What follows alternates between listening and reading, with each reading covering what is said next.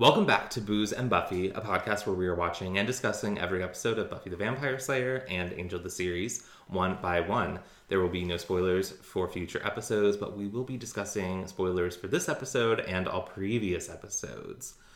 I'm Harrison, and I too would like to avoid going to Rack's den. I'd rather stay home and eat potato chips.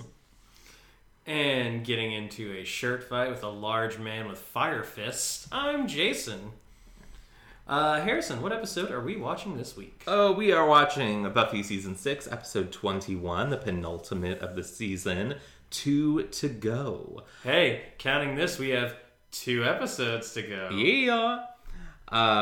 This is the one where Buffy and company attempt to stop Willow's roaring rampage of revenge. She is specifically targeting the titular 2 to go, Andrew and Jonathan, or as Anya called them, Jonathan and what's-his-face.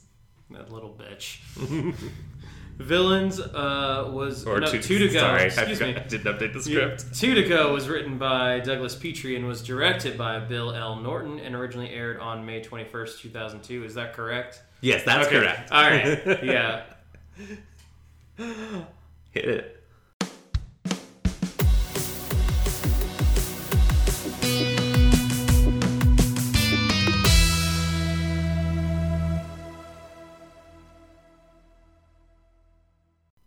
All right. Jason. Yeah. We're drinking wine. Yeah. The same wine we drank last time. We had a little bit left over, so we're finishing off that bottle tonight. Oh gosh, I didn't think of a toast. My goodness, I'm so unprepared. This is unprofessional as hell. Well, we're not getting paid, so. Amateur hour, jeez. How many episodes have we been doing this? Here is a toast to the return of Tony Head. Yeah. Heck yeah. Giles is back, baby. We told you, spoils for the episode. Yum. Just as good as the last time. Yeah, so I'm gonna do something slightly unorthodox, but not that unorthodox, it's not gonna be weird. But I'm just gonna get the Spike stuff out of the way here at the top. That makes sense. It is so isolated from everything else. Yeah. So, over in generic African cave, yikes, Spike is set to do his test so that he can get the thing he wants. The first test that he has to do is fight the mountain, essentially. Like this huge, jacked guy. And it's really funny because Spike is, he's shirtless. And, James Marsters is pretty fucking jacked. Yeah. But this guy is, jacked. This guy is Thor next to Captain America. No, this is, James Marsters is Hollywood jacked. Yeah. This guy is actual bodybuilder jacked. Yeah, he's fucking huge. So, we're talking cosmetic versus functional. Yeah. So Spike's I guess this is your typical fight to the death. Cool. Got it. Love that for me. And then this guy just, pounds his fists together and they burst into flames. Which is pretty fucking metal. Yeah. The next time we cut back to this scene, though, Spike has been taking some hits. He's got scorch marks all over his body. But he does successfully take down, I don't get litigious Marvel, but he takes down Fire Fist and snaps his neck. And that's Spike for the episode. Yep, and this is his first test. Yeah. Which, it's funny that he seemed surprised by that. I was like, really? You thought fighting one dude with fire hands is going to be the only test? Yeah, that's, it honestly seems like a rookie move on his part. Right? Girl, you messy. Over in Sunnydale, though, we... Generic California town. Yeah. Any similarities to Santa Barbara are coincidental and very much on purpose. Yeah, they have that at the end credits of every episode. You know what? It is one of my favorite things, though, when we're like, why would Sunnydale have an airport, a college, etc., etc., and then we look up Santa Barbara, which, for listeners who aren't aware, Santa Barbara is kind of what Buffy, or what Sunnydale was modeled on loosely by the writers. And it always has, like, those things. And we're like, well, fuck. Like... But we pick up more or less where we left off. Following Willow's murder of Warren, Buffy, Anya, and Xander are running through the woods. Xander is, like, about to throw up. And Anya says, again. I love that they take this moment, though, because that is, like, as we mentioned in the episode Villains, that is probably the most gruesome death that's ever happened on Buffy. And I like the fact that, you know, if they just showed them, like, unfazed running through the woods and stuff, I probably wouldn't have noticed it.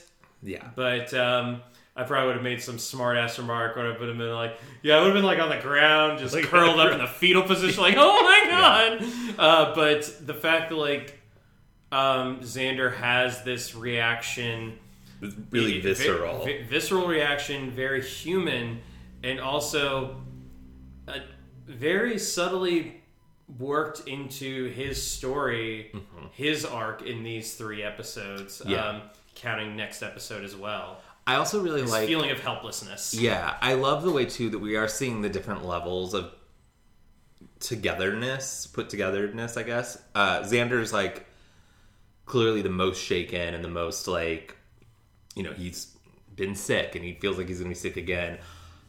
Buffy's kind of at the same place, but, like, she has more willpower to push through it. And she's also seen a lot more of this stuff than Xander has. Maybe not that in particular, but... Yeah, but she's been in much more violent situations than Xander has, so she has a better capacity to compartmentalize. And Anya's like, well, I've seen that before. Yeah. Anya's the least phased of the 3. But it makes sense for all 3 characters. I also think this is a good... it could really have been easy for Xander and particularly for Anya to have gotten lost in the shuffle of this episode, and just been given really generic supporting roles. It's happened before. It has happened before. Throughout this season, in fact. But I thought this episode, this scene, and then, you know, the later scene in the Magic Box did a really great job of checking in on their arc and where they are individually and as an ex-couple in a way that felt organic and not distracting from the bigger picture of the episode. I thought it was just really smoothly... what the episode really does is allows their anxieties about this specific situation bubble into their general anxieties in a way that I thought was really well handled. Yeah. So they determine that based on her last comment, 1 down, that she is going after Jonathan and Andrew. Xander's worried that, you know, she could already be there. She did just kind of vanish in a puff of smoke. But Anya's like, no, what she did wasn't really teleportation. This is teleportation. Yeah. So, you know, she says that she has to go... Very Crocodile Dundee of her. Yeah. Well, that's not teleportation. This is teleportation. So, despite, you know, her disappearing, Anya explains that it will take her a bit to get there, as opposed to Anya, who can just get there. So... Anya teleports away to try and get Warren, Andrew, and Jonathan. Not Warren. Not Warren. Warren's gone. Didn't I say? You said Warren, Andrew, and Jonathan. Oh. They're a trio in my brain. Yeah. Fair enough. But, Xander's confused. He's like, they didn't have anything to do with it. And Buffy's like, Willow doesn't give a shit. She really don't. She's pissed. And I don't love that this ties back to the addiction thing. But we don't dwell on it. So she mentions that Willow has an addictive personality and how she's tasted blood. I love that, like, the representation of the addiction storyline pretty much is done away with. Yes. And it really feels like, Dawn's like, oh, you're back on magic again. I'm skipping ahead a little bit, but I love that storyline is kind of put to rest. Yeah. Finally. It's been a big blotch on the season. And it does feel like it dilutes the power of this arc. They do discuss, Xander basically says, I think what we're all kind of thinking is like, well, Warren kind of deserved it. And even Buffy's like, well, maybe, but like Jonathan and Andrew don't. And, we can maybe collectively as a group look past the Warren thing.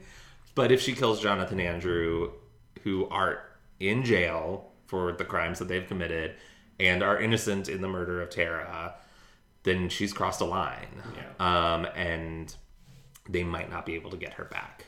It's really sad. It is. Before I get off of it, though, Willow coming in, just destroying and ending that storyline of the magic addiction reminds me of the beginning of season 2 when the Chosen One was set up as like the new big bad, and then Spike comes in and just kills him. Fuck off! That's what Spike does. I love that. I do love when a show can recognize that an element isn't working and never will work, and just dispatches of it in memorable fashion. The example I'm thinking of in particular is Nikki and Paolo on Lost, who, while they're nothing characters, the adding them to the show was very much an example of like an audience, be careful what you wish for. Just because you want to know more about the background characters doesn't mean they're worth knowing about. But Expose, the episode that focuses on them and kills them off, is one of my favorites of the show. You are in a very small crowd of people that like that episode. I think we're getting... I think people... I didn't like it when it first aired. I will point that out. I was like, why are we doing a whole episode on these fucking people?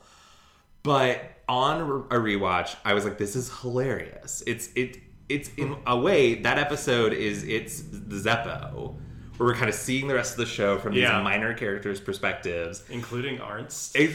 So, and getting to see like Shannon and Boone again in flashbacks, and then just like the way they are killed off is so spectacularly mean-spirited that it really does feel like the writers going, we know, we're giving you what you want. Even though we gave you what you wanted before and it didn't turn out well. But I personally think it's a really fun episode. I think if you're ever anyone who's doing a rewatch of Lost, if you hate that episode, I think go into it with that mindset of like, I think we're just here to have a good time and bury these fuckers alive. And I do think that and Game of Thrones is probably like this too. I haven't done a rewatch of Game of Thrones yet, but a full rewatch. Mm-hmm. But I definitely think that shows like that are serialized and you watch it as it's coming out. There's so much hype and expectation around it week by week. Lost was huge with that. Especially those first 3 seasons. Yeah, every week people were like, oh my god, here are all these theories and stuff. Remember message boards? Oh my god, there were so many Lost message boards.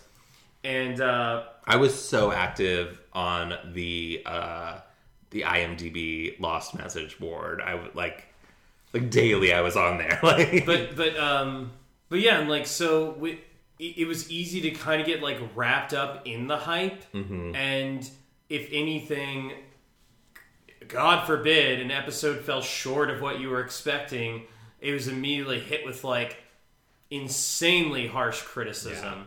And I bet if you like watch it in a vacuum, like away from all of that hype, as I've done with a couple of shows, you get to just kind of enjoy it as it is. Yeah. And that's honestly 9 times out of 10 for the better. Yeah. It's like, it's such a tricky thing because it is like, it's so, I really enjoy engaging in those discussions, but they can turn toxic so fast. Especially with social media the way that it is now. And it's just like, I don't know. I'm also very good about, it's something that's really funny to me that it's just something I cannot grasp, but maybe it's the narcissist in me. But when people are like, it just got hyped up, and I just didn't see it, or like, I just like, I don't know, like other people's opinions of like media truly don't affect me in any way. Like I enjoy discussing it, like we do here, but like when I see people being like, "Oh, that movie wasn't as good as people say it was," like, well, okay. It should be exactly as good as you think it is. Like I believe you discovered a healthy type of narcissism. It is something that I'm not saying it as a criticism of people. It's just something I truly don't understand how other opinions. People do allow groupthink to influence them so much. I guess I just have a really high opinion of myself. Not of yourself, but of your opinions. Yes. You think that what you think is the shit. So, then again, I agree with so many of your opinions. Though. Oh, thank you. We do have like we don't meet up, we don't see eye to eye on everything. Yeah. But that's okay. That's okay. Variety's the spice of life. I really loved that little jazzy hand movement. Well, that's me throwing spice. Yeah, I know. Oh no, I got it. That's like when I found out about the phrase throwing shade way back in the day. Ben would always laugh at me because anytime I would like reference throwing shade, I would actually like make a throwing motion, and he thought that was the funniest damn thing in the world. It's like, when you throw shade, you're actually throwing shade. Fuck yeah, I love it. This means throwing the spice of life. What were we talking about? We're talking about how Willow shouldn't kill people. Yeah. Anymore. So yeah, she doesn't want to cross the line. She wants to cross the line. Yeah. Buffy does not want her to. They find Xander's car. Willow has, as I pointed out to Jason as we were watching, very smartly and practically destroyed the engine, which is that does support her end goal of him not being able to use the car. That is what would you do to sabotage the car. Mm-hmm. She also smashed a hole through his windshield. Unnecessary. Personal. I'm starting. I almost said that like Jackie Child from Seinfeld. Unnecessary. Rude. So, do you think what do you think she destroyed first? Do you think she saw the car and went, "Oh, fuck this shit," and like picked up a rock and threw it through the windshield, and then went, "Oh, I'll destroy the engine too. That'll help," or did she destroy the engine and then go, she was still pissed, so then she threw the rock? I could easily see it somehow like maybe her destroying the engine, maybe like a part went off and just... and like... Yeah, smashed through. What I'm thinking is what happened on set was that they had one of the... Like, maybe they had one of the broken windshields from the cars from the police, from like the police station, and they just slapped it on there to make it look like it was damaged. What if they What if they were like tearing up this car to make like, and then Tearing someone up my car when I'm with you. and then one of the props people just like accidentally smashed a hole in the window while they were moving like a heavy prop, and they were like, Just go with it. Just go with it. That actually is funny because the way back when I was in high school, I was in a production of Grease, and we had Nikki, right?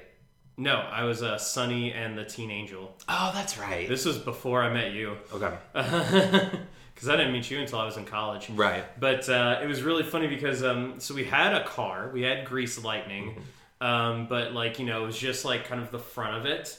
And it was made of very well made of styrofoam. Okay. Because, you know, high school theater company, also Presentation Academy, who did not have as much theater funding as a lot of the other Catholic schools did. Yeah. But anyway, like our last day, like, you know, we were striking. We wanted to like take pictures of everything. And Mara, the girl who played Cindy Wilcox, I think is like the name of the cheerleader. Sure.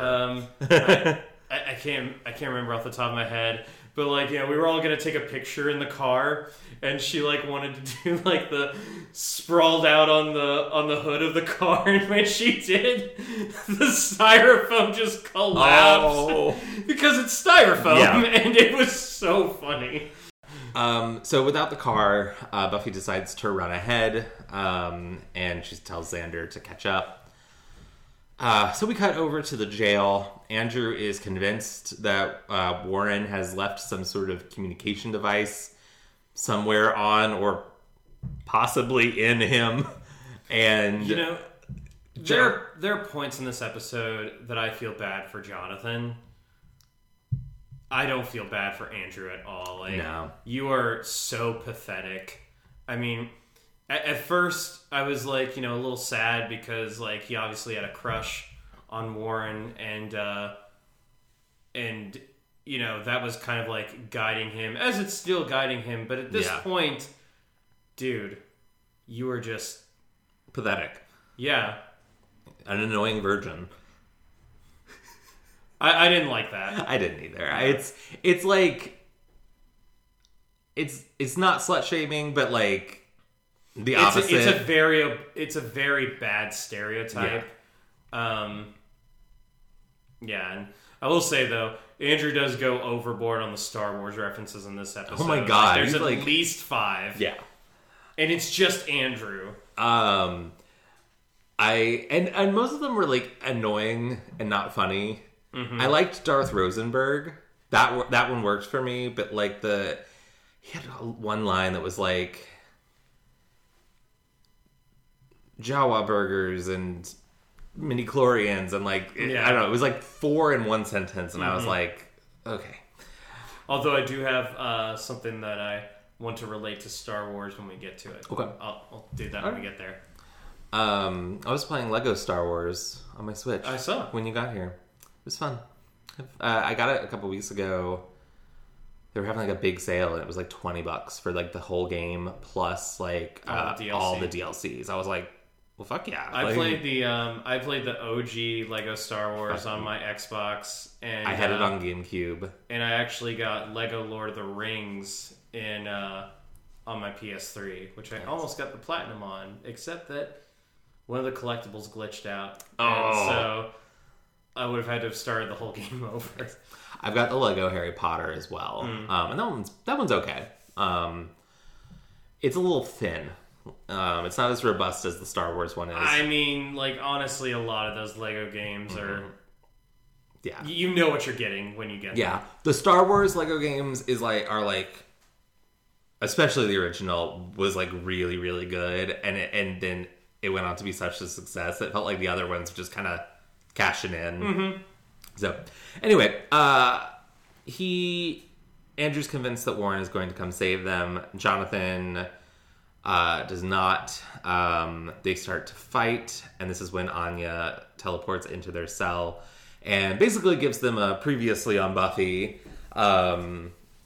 which they immediately start to freak the fuck out. As they should. As they should. That's probably the smartest thing they've done all like the last few episodes. Yeah. And Jonathan in particular has, and he understands magic better than Andrew does. So he in particular, like, knows how fucked they are if Willow finds them. And all the magic users can feel Willow even from very far away. Yeah.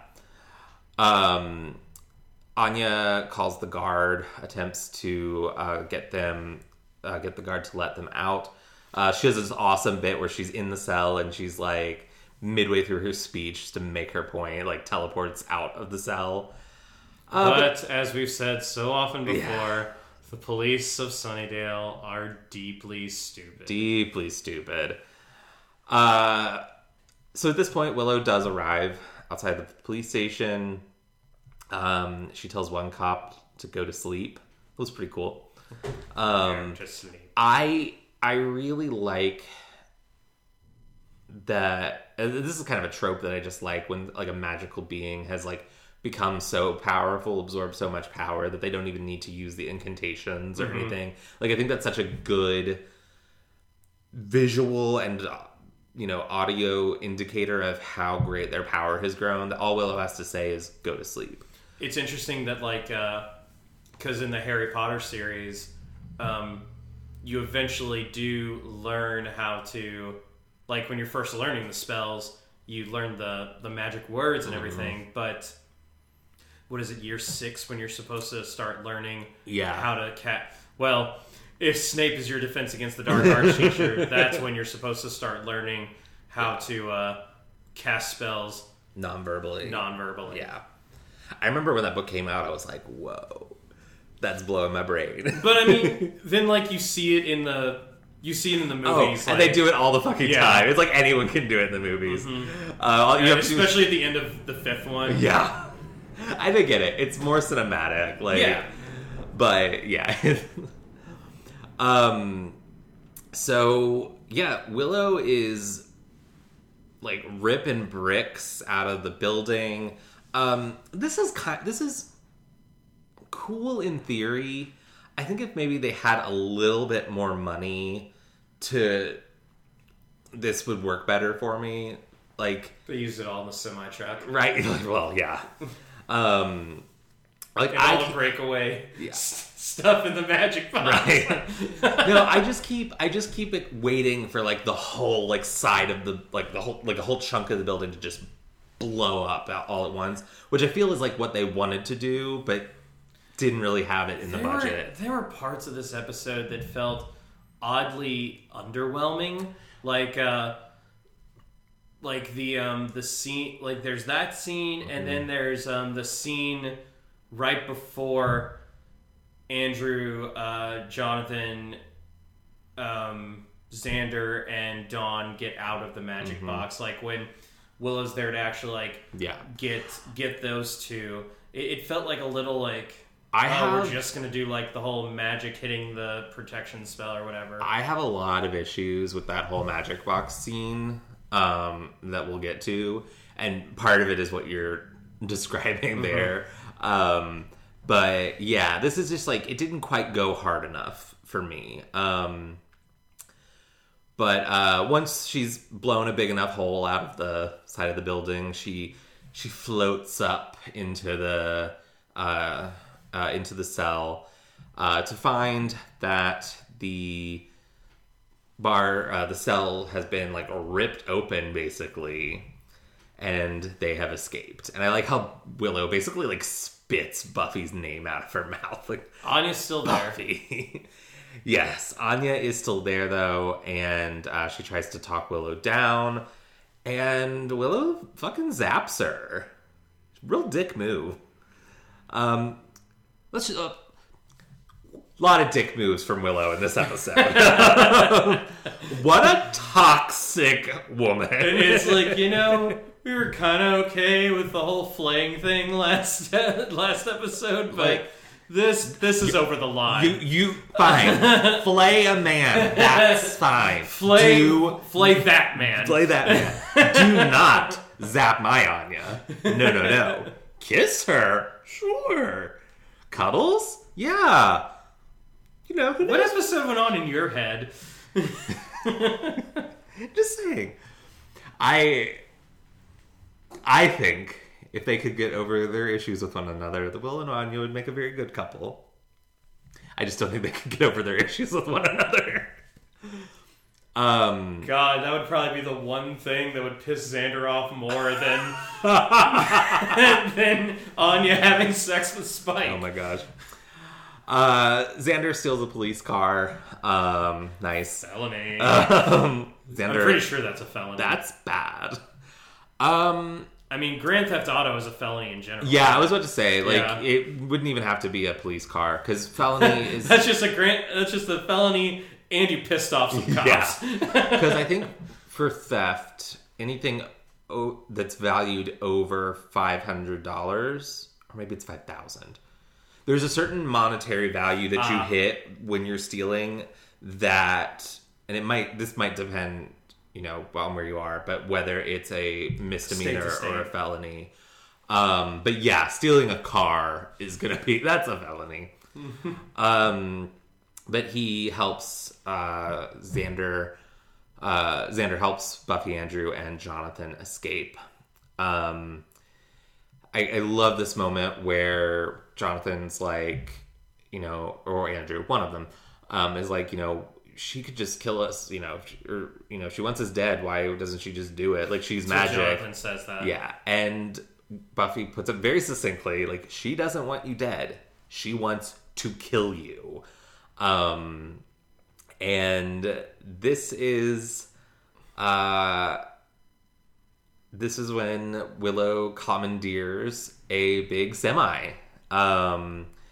And basically does what she did to Xander's car last week, on a much bigger scale, and very, very nearly succeeds in running them down with the semi. Girl reached too far, though. Yeah. The only reason they're able to get away, though, is because she finally pushes herself past her limit, magics herself out, which is something Jonathan notices and realizes what's happening.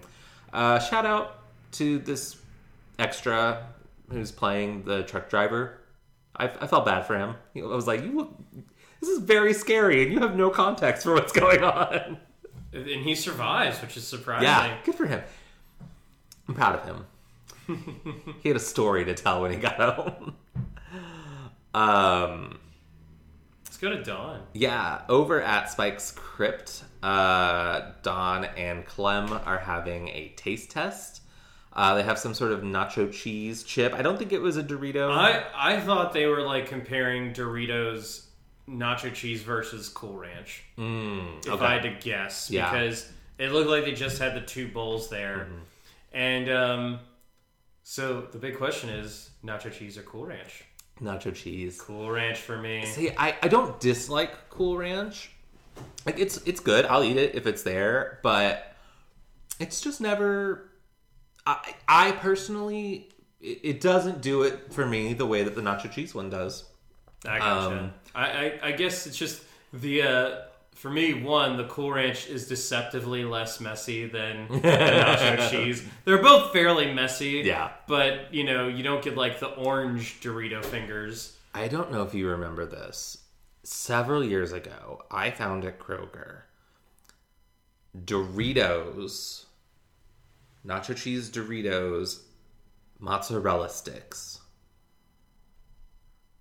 I don't remember those at all. Okay. But then again, I don't go out of my way to get mozzarella sticks. Fair enough. I love mozzarella sticks, and I love Doritos. I saw that and I went, slam fucking dunk. Terrible.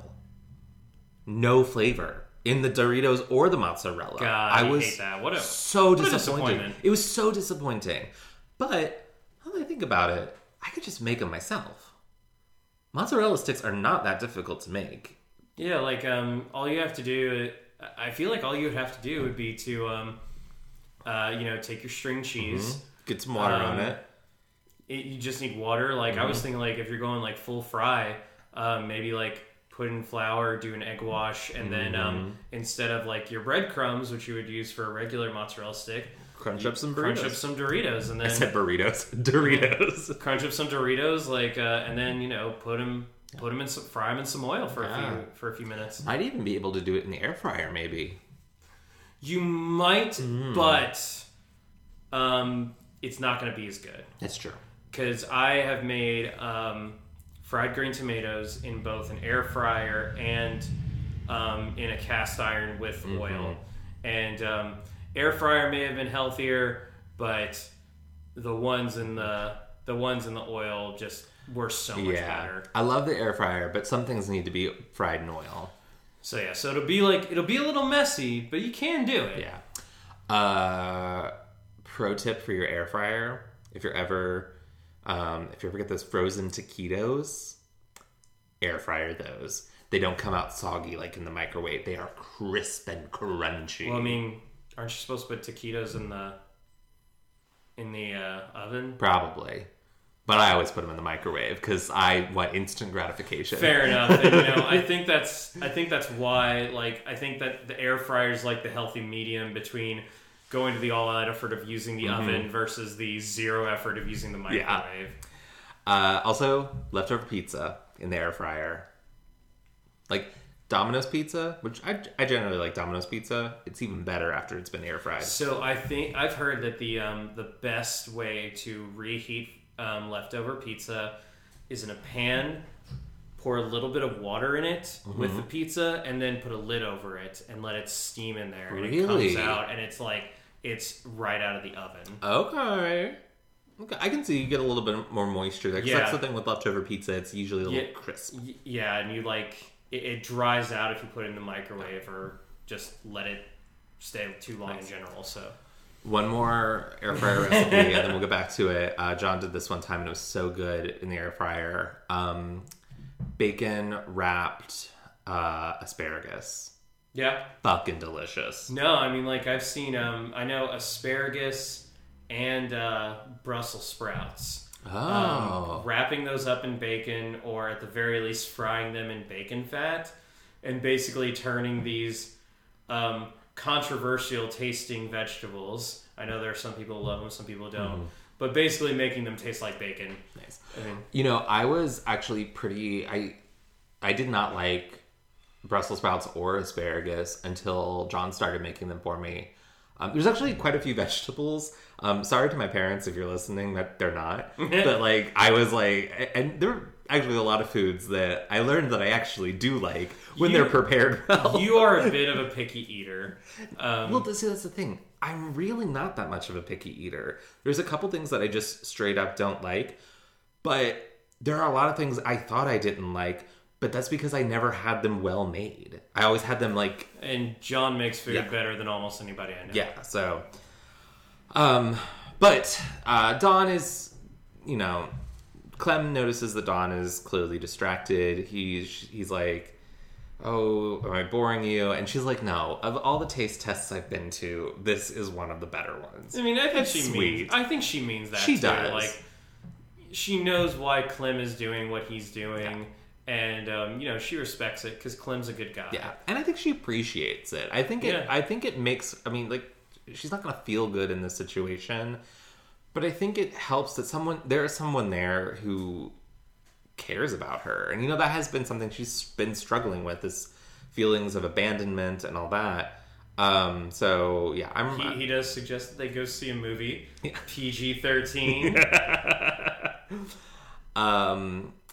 But she has other ideas. He's like, we can do anything you want. And she's like, anything? Which, his hackles go up immediately. He's like, uh-oh. What have I got myself into? I just immediately, picture them, playing ping pong in the bed of a pickup truck. Why this? I don't know.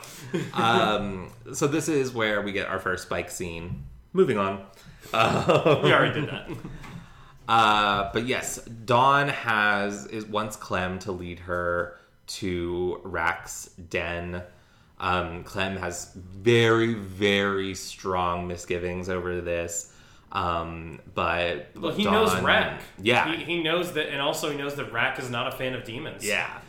But Dawn's Dawn wants to find Willow. She wants to help her. And I think this is a bit foolhardy, but brave. Brave things are frequently foolhardy. Noble.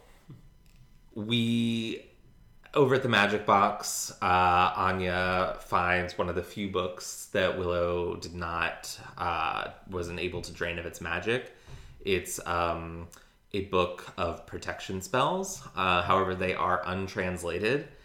Giles and Anya, you should have translated these. Do you know how hard it is to run a small business? Especially since it's getting torn apart all the time. But yeah, Jonathan wants to help, but Buffy shuts him down consistently, and I get it. I think Jonathan probably could be a useful resource in this situation, but I see Buffy's side of this, and why she wouldn't trust him in this situation. Especially since, I think discovering him in the trio in general was a betrayal to a lot of them. Yeah, exactly. They really haven't focused on it a lot, but, they were friends with Jonathan. Buffy fucking saved his life on more than one occasion, obviously most memorably in Earshot.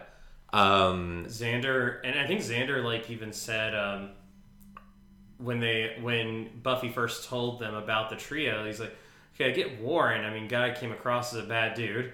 Good impressions, good instincts. He's like, don't really know this Andrew guy, but Jonathan, why would he be in all this? So, yeah, I can understand that betrayal. Yeah. But Buffy's like, it's the only reason we're helping you. Well, she says we're not helping you. We're helping Willow. Because if she kills you, she crosses a line and I lose a friend. Which she's already said before in this episode, but it doesn't feel repetitive to me because it feels less like the episode's reminding us. And it feels more like it's Buffy trying to remind herself. Yeah. This is what I'm fighting for.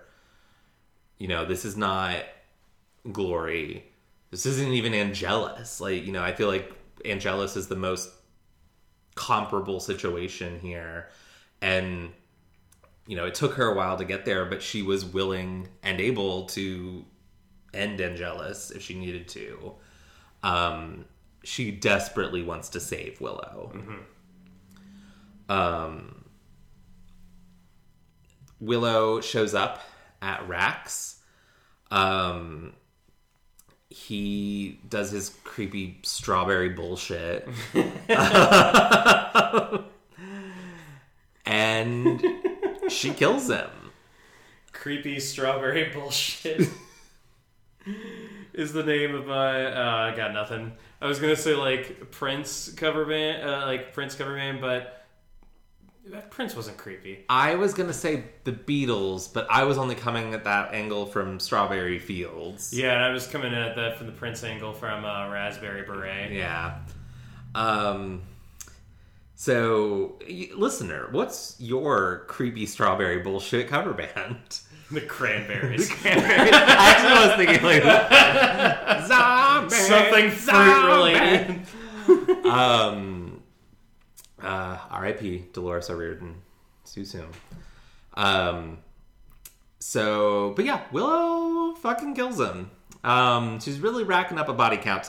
Racking up. I didn't. That was an accident. I know. I could tell that was an accident, but still, boo. Yeah, because this is how well I think you know me. You know that if I had done it on purpose, before I said it, I would have gotten a real smug look on my face. Before and after. I would have really buttered it up. But yeah, she kills him and drains all of his magic. Doing so gives her all these veins, creepy veins. And unfortunately, shortly after this is when Clem and Dawn arrive. Dawn goes into Rack's room to find him dead, and Willow just starts fucking roasting her. I'm laughing because I'm uncomfortable. No, yeah, like, God, I remember the first time I saw this episode when she threatened to, like, turn Dawn back into the energy that she was as the key. That's crazy, man. It's fucking dark. It's like, I don't know. In some ways, that's almost like, maybe it's because it's Dawn and I like Dawn and I care for Dawn and she's not a horrible misogynist rapist murderer like Warren was, where I'm like, yeah, flay him. I'm like, don't you dare turn that girl back into energy. I know there are probably fans going, turn her back into energy, but they're not me. So, I recently saw Anatomy of a Fall. I saw that yesterday, in fact. Nice. Fantastic movie. Looking forward to seeing it. Yeah, I'm like, some would say this is a mild spoiler for a movie, but I feel like it's the spoiler that most people want to know about a movie going in. There's literally a scene where I thought that the son's pet dog was going to die, and it almost like took me away from the main plot of the movie. I'm like, no, the dog was so nice. The dog does not die. I know, like, a lot of people, like, I think that's like a thing, isn't where you type up "does the dog die"? It's a website. Okay. It's doesthedogdie.com. And it also, it's not just does the dog die. I mean, that's what the website's called, but it actually also has, like, other, like, trigger warnings for movies. The dog does not die in Anatomy of a Fall. So that reaction that you just had was my reaction for the entirety of Prey. Anytime that dog was in danger, I was like, no. You don't kill this dog. I cannot wait to rewatch that. I know. I'm so excited. Because you got the Blu-ray, right? I got the 4K. The 4K, nice. Yes. Only the best for that movie. So to be 4K, Alien, and Prey. I'm looking forward to that. Me too. But yeah, Willow's just like, why are you always whining, Dawn? Mom, Buffy, Tara. All the important people in my life are dead. She's such a dick. But yeah, she threatens to turn Dawn back into the energy of the key. Luckily, Buffy does show up. We should be noted that Jonathan did earlier explain to Buffy that Willow needed a recharge. So we don't actually see Buffy make this connection, but I don't need to. Buffy already knows about this Rack guy. These are all logical steps that this is somewhere Willow would go. I don't need to see Buffy put those pieces together. Yeah. There's more valuable stuff to do elsewhere. Such as this scene between Anya and Xander. They're trying to translate what they thought was Sumerian. Jonathan points out that it's probably Babylonian. Yeah. And they start bickering. Shocking. Xander and Anya? No! But yeah, they basically... It's... all the dirty laundry is coming out. He's like, I don't know what to do. I'm panicking. This is terrifying. And she's like, well, don't propose. And Anya tells them, all of this is your fault. Xander takes that to mean the whole situation with Willow is his fault. And he does blame himself because he saw the gun before Warren started shooting. And he just froze. And again, we get into this feeling of helplessness that he's had throughout this entire ordeal. Yeah, and it's like, I understand it. I totally understand why. Like, I don't blame him. Anyone would freeze. Buffy was right there, and she wasn't able to stop it. And she has, like, super fucking powers. Mm-hmm. Like, Xander... I know telling you not to beat yourself up over this isn't helpful, but, like, it's not your fault. That's human. Yeah. I mean, it's human to have that reaction, and it's human to feel that way afterwards. Feel shame at inaction. Yeah. But yeah, he basically is like, Xander's humanity could be important for how this season ends. Xander, Anya's like, well, I was actually talking about it's your fault that we're in this situation, and they, she's like, I can't even hurt you, and he's like, she's like, I can't hurt you, so I have to settle for hating you, and he points out that seeing her have sex with Spike hurt him, and this is one of my favorite lines in the episode, is that wasn't vengeance, that was solace. And it's like, I love this because their feelings are so messy and complicated. And while I do pin most of the blame on the majority of all of the blame of how the end of their relationship on Xander, I still have a lot of empathy for him. Yeah. And also like, and I like the fact that they brought up that, Xander's always just assumed that, I almost said Emma, that Anya had sex with Spike just to get hurt back at him. Yeah. But it had nothing to do with him. It didn't. Like, we saw how depressed Anya was and everything. And yeah, I mean, she would not be the first person to go to Spike for hey man, help me stop feeling things, fuck. Yeah. You just know that went to his head. Both of them. Right? So, back at Rack's shop, Buffy is trying to reason with Willow and get Dawn out safely. But Willow has this monologue where she... good. The Buffy Wiki has it, so I don't have to paraphrase. So Buffy says, Willow, I know what you want to do, but you have to listen to me. The forces inside you are incredibly powerful. They're strong, but you're stronger. You have to remember you're still Willow. Willow says, let me tell you something about Willow. She's a loser, and she always has been. People picked on Willow in junior high school, up until college, with her stupid, mousy ways. And now, Willow's a junkie. Buffy says, I can help.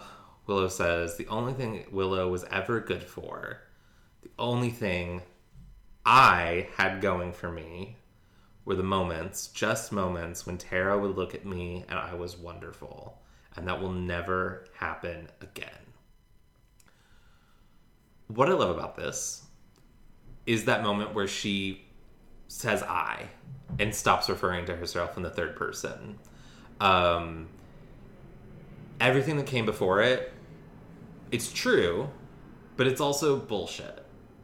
It's the grief, it's the rage talking. It's the vengeance talking. And when she finally, at the very end, she's her again. She's Willow again.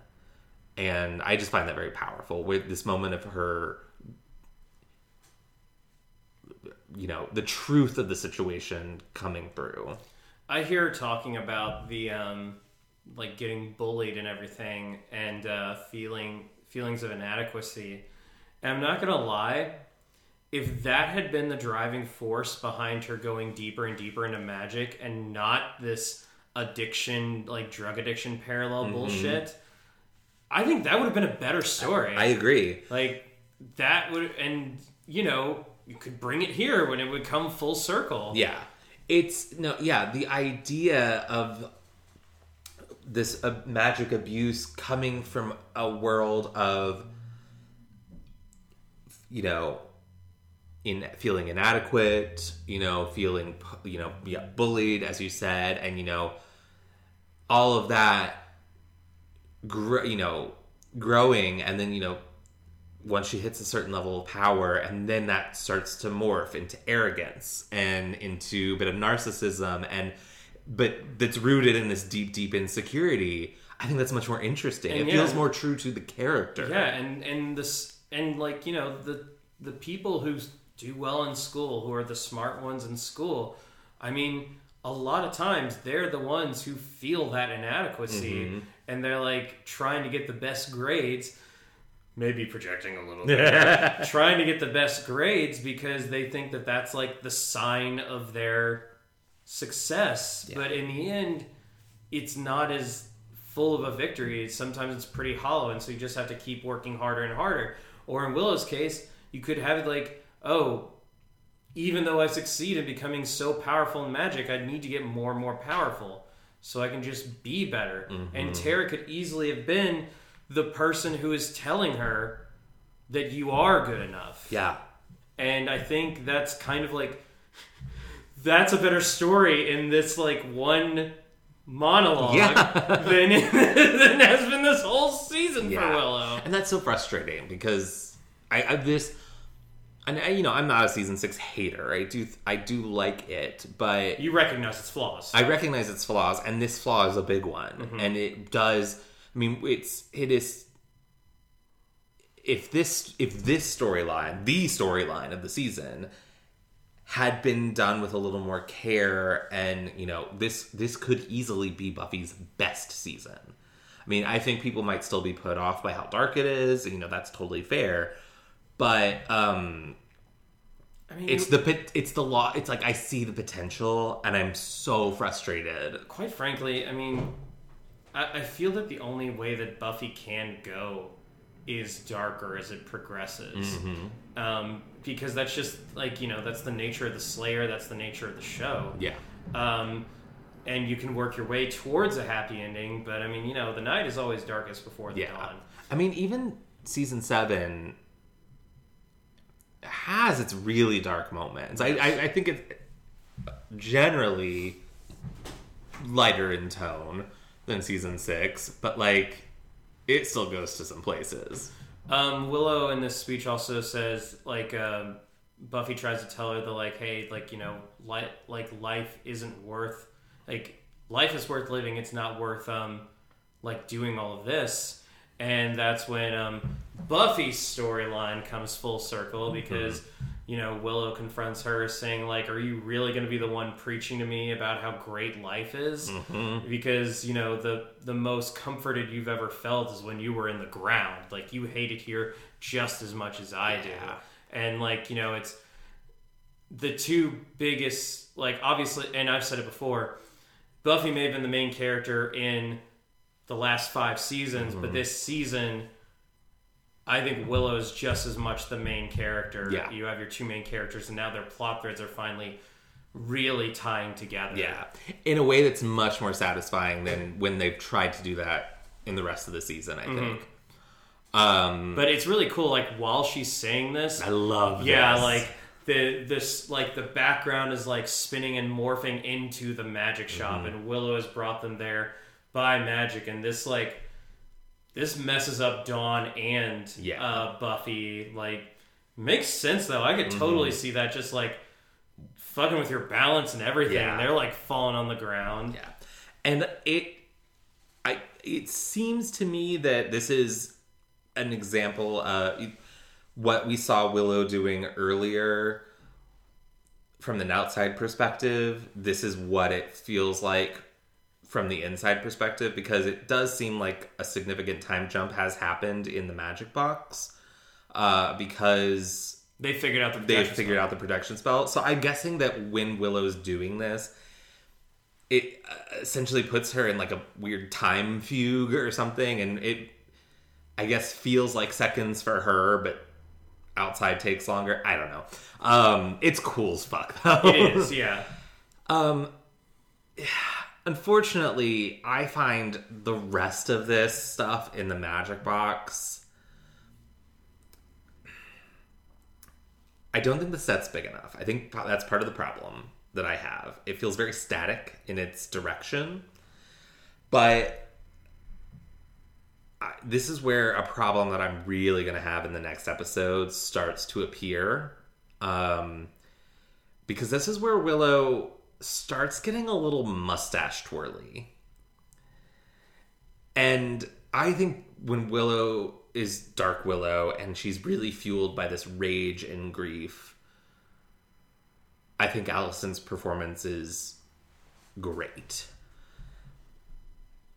In this scene, they're giving her these one-liners, and a lot of them are really cringe. And so sorry to sound like a youth, but youth, and I don't, Youths. I don't want to come too hard down too hard on Allison's performance, because I do think the problem is largely the dialogue she's given, but she's not able to salvage it for me. So I'm with you. For a lot of it.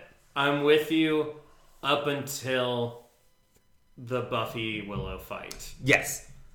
Because once they don't have to care about whether they're breaking sets or not, then it can go out. And yeah.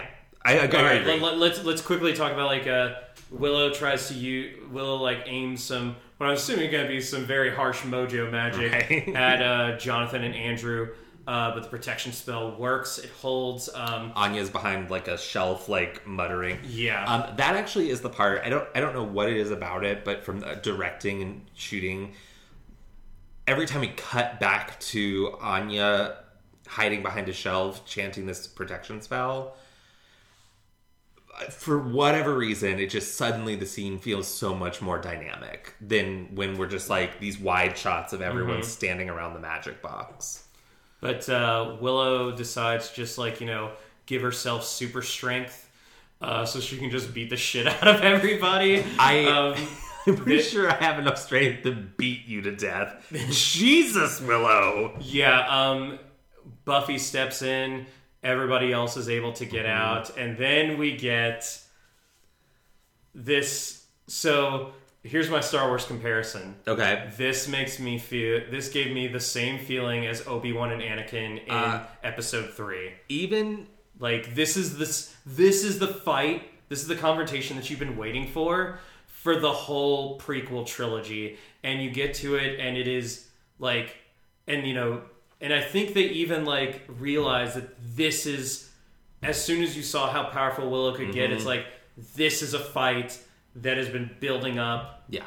And now we finally get it. Even the music, I actually was having the same thought. I wasn't thinking of it from that perspective of the characters in the arc, but the music that was in the scene, I was like, this really feels like Duel of the Fates. Yeah. Which wouldn't happen for 3 more years. Right? Revenge of the Sith came out in 2005. Revenge of the Sith was 2005. Yeah. However, the Duel of the Fates music was used in episode 1, which came out in 1999. Oh, okay. But no, I'm mixing up my pieces. Duel of the Fates is the... No, it is the... It's the fight against Darth Maul, but it's also used in the Obi-Wan and Anakin fight as well. I think it's Duel of the Hero. I think it's retitled Duel of the Hero or Battle of the Hero. Anyway, regardless. It's the same. It feels like it's the same music. It's a great piece of fucking music. John Williams? Who knew? Well, but yeah, I kind of got that same feeling oh shit, Willow's evil, and all this time Buffy has been trying to avoid fighting Willow. Yeah. She's been trying to help her, and Willow just Buffy says I don't want to hurt you. Willow smacks her across the room, and then she says said I don't want to hurt you. That doesn't mean I won't. I won't. This is cool. Yeah, no, and they just this is a brawl. Yeah. They are the magic box. This feels like one of the best fight scenes we've had in a long time. It is. It was giving me faith in Buffy. Yeah. Both from the perspective of the relationships that they have with one another, how personal it is. The fact that I'm pretty sure the stunt woman for Willow in the scene is probably the same one that they were using for Faith, because wouldn't surprise me. She's the brunette stunt double. They have a blonde stunt double and a brunette stunt double. Yeah, and the magic box gets physicked. Someone in the production was yeah, destroy it. I mean, we're not using it after this season anyway. Yeah. So I'm gonna skip to real quick. I'm gonna go to we're cutting back and forth between these things, but I'm gonna get the Dawn, Xander, Jonathan Andrew stuff out of the way real quick before we get the very end of the episode, because there's not a ton going on here. Yeah. It's They're fleeing. Xander doesn't know where Xander is essentially taking the role of the leader here and feels very out of his element. He doesn't know where to go. He doesn't know where is safe. Andrew or Jonathan have grabbed swords while they were in the magic box. Andrew tries to use the sword. He threatens Xander so that they can escape, but Jonathan threatens him and is like, no, we're gonna go to jail when this is all over. We did really bad things and we need to pay for our crimes. And that's pretty much where we leave them. Yep. So back at the magic box, after they've really just fucked it up, Willow does discover Anya doing the protection spell. She did, before, she thought that it was something Jonathan and Andrew were doing to protect themselves. But yeah, she finds Anya. She has a line where she's like, oh, I just noticed Anya's still here. And I'm like, that was one of the better quips. But yeah, she starts choking Anya out. And not in a sexy way. And there's a moment where Anya is just screaming, help me, because Buffy's unconscious. And shout out to Emma Caulfield, because I really felt that terror. Like, I really felt that Anya thought she was about to fucking die. Luckily, she just gets a bit unconscious. Yeah, she gets thrown and like The bonks last her head. shelf standing. Yeah, bonks her head, a la Giles. Yeah. I see what you did there. Yeah. So, Buffy recovers. Their fight continues. She boasts that she is fucking powerful. She is strong. And no one has the power to stop her. Famous last of the episode words. Because Willow gets her ass blasted across the room. From a magic blast that came from the entrance to the magic shop. Yes. And then standing in the doorway is... Daddy. Not what I was expecting you to say, but not wrong. It's Giles. Rupert Giles has returned to Sunnydale just in the nick of time. And he says... Unless you're Warren. Yeah. And he says to her, I'd like to test that theory. Ooh. Which is the most badass thing anyone has ever said on this show. No, it's the second. The most badass, it's the third. Do tell. The first, okay. In the number 2 spot is Buffy chucking that sword at the Watchers Council guy and saying, I believe I said no talking. First moment is Becoming Part 2. Angelus is about to no stab friends, Buffy. Yes. No friends, no weapons. What does that leave you with? Me. Yeah. So, it's the most badass things said on this show are, first place, me. Context is important. Second place, I believe I said no talking. Third place, I'd like to test that theory. Fourth place is not a line, but it's just Buffy drinking milk at Kathy. I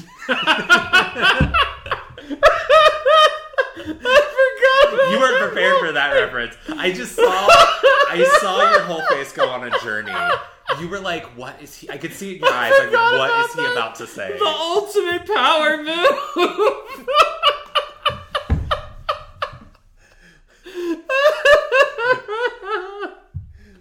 I just have the image in my head, and it's so funny. Oh my gosh. Like, can you imagine, like, angrily drinking milk at somebody? What does that even look like? It looks like that. Oh my gosh. I'm glad that tickled you. It really did. You got me. Good job. And that's the end of the episode. Yeah. It's a fucking banger way to end an episode. Anthony Head's credit, his special guest star credit, comes at the end credits, much like they did for Juliet Landau over on Angel, which is fucking great. I love that. It's just, I had some misgivings over how some of the Dark Willow stuff towards the end of the episode was playing out, but god damn it if they didn't stick the fucking landing. Yeah. Yeah. No, I'm with you. This is great. I mean, I love that in a season in which Willow's story was important but also very flawed and has been plodding along, the fact that it's reached this point and it's awesome. Mm-hmm. It was awesome in the last episode. It was awesome in this episode. The only thing holding me back from giving this episode a 5 is just a couple of moments that just fell flat, everything pre-fight in the magic box, and then the police station scene. It just kind of felt like, I understand why we're doing this. It didn't seem to go that well. Yeah. I forgot to mention, it's a detail that I do like, even though it is a little silly. During that police station scene, when they've escaped, Willow does a Black Canary scream. Yeah. Forgot about that. This episode, you know what? It earns a 4.5. Okay. 4.5 destroyed displays in the magic box out of 5. Yeah, I like this episode a lot. But yeah, those things, the campier aspects of Dark Willow bring it down for me a bit. I know that we're used to campy villains on this show. Shout out to my girl Glory. But Glory is a hell goddess who loves fashion. That leans into campiness. Willow is an extremely powerful woman who has been driven to the edge by the violent murder of the woman she loves. Yeah. That's not camp. So when Willow starts leaning into the camp, you need every square inch of your ass kicked. I'm just like, why are you trying to do Buffy puns? It takes me You know what you do? You do the thing where you take words and then add a Y to them to make them an adjective. So I'm gonna give this one a 4. 4 destroyed cop cars out of 5. I think I like villains a little more than this one. I can see that. But it's still really solid. Yeah. And the Spike stuff exists. We can't even really, there's no point in talking about the Spike stuff until next week. Other than saying this is what happened. Yeah, because at this point, you still don't know why he's doing this. Yeah. And you aren't going to know until pretty much the last moments of the season. Mm-hmm. So we'll get to that when we get to that. Yeah. So that was 2 to go. Yeah. Anything else you want to say?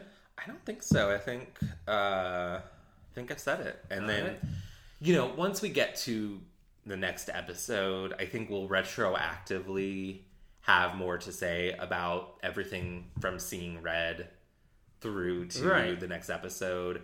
And I know that's always the case when we get to the season finales, but this season finale in particular, it's... Yeah. Yeah. Well, thank you for joining us on Booze and Buffy. We'll be back next week with another dose of Buffy, our final one for the season in Buffy, Season 6, Episode 22, Grave. Mm-hmm.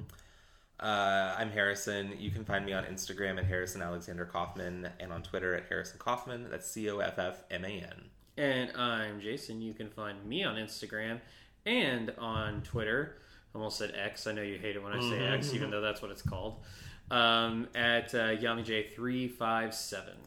And you can find us on Facebook, Instagram, and the social media platform formerly known as Twitter, Booze and Buffy. And you can email us at boozeandbuffy@gmail.com. The and is spelled out in all those cases. Thank you. A and D. And I was like, what am I missing? Yeah, it's like something else there. Yeah, we've done this so many times. There's like a certain rhythm to it, and I immediately was like, and you aren't going to say the thing? Did I spell my name? I don't remember. I wasn't paying attention to that part because it wasn't about me. COFFMAN. Yeah. And don't forget to subscribe, rate, and review us on Apple Podcasts or wherever you get your podcasts. Oh. And each week we, want to give a shout out or some encouragement to nonprofits or, what's going on in the world.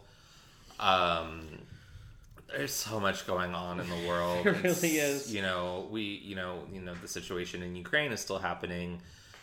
Everything going on in the Gaza Strip, and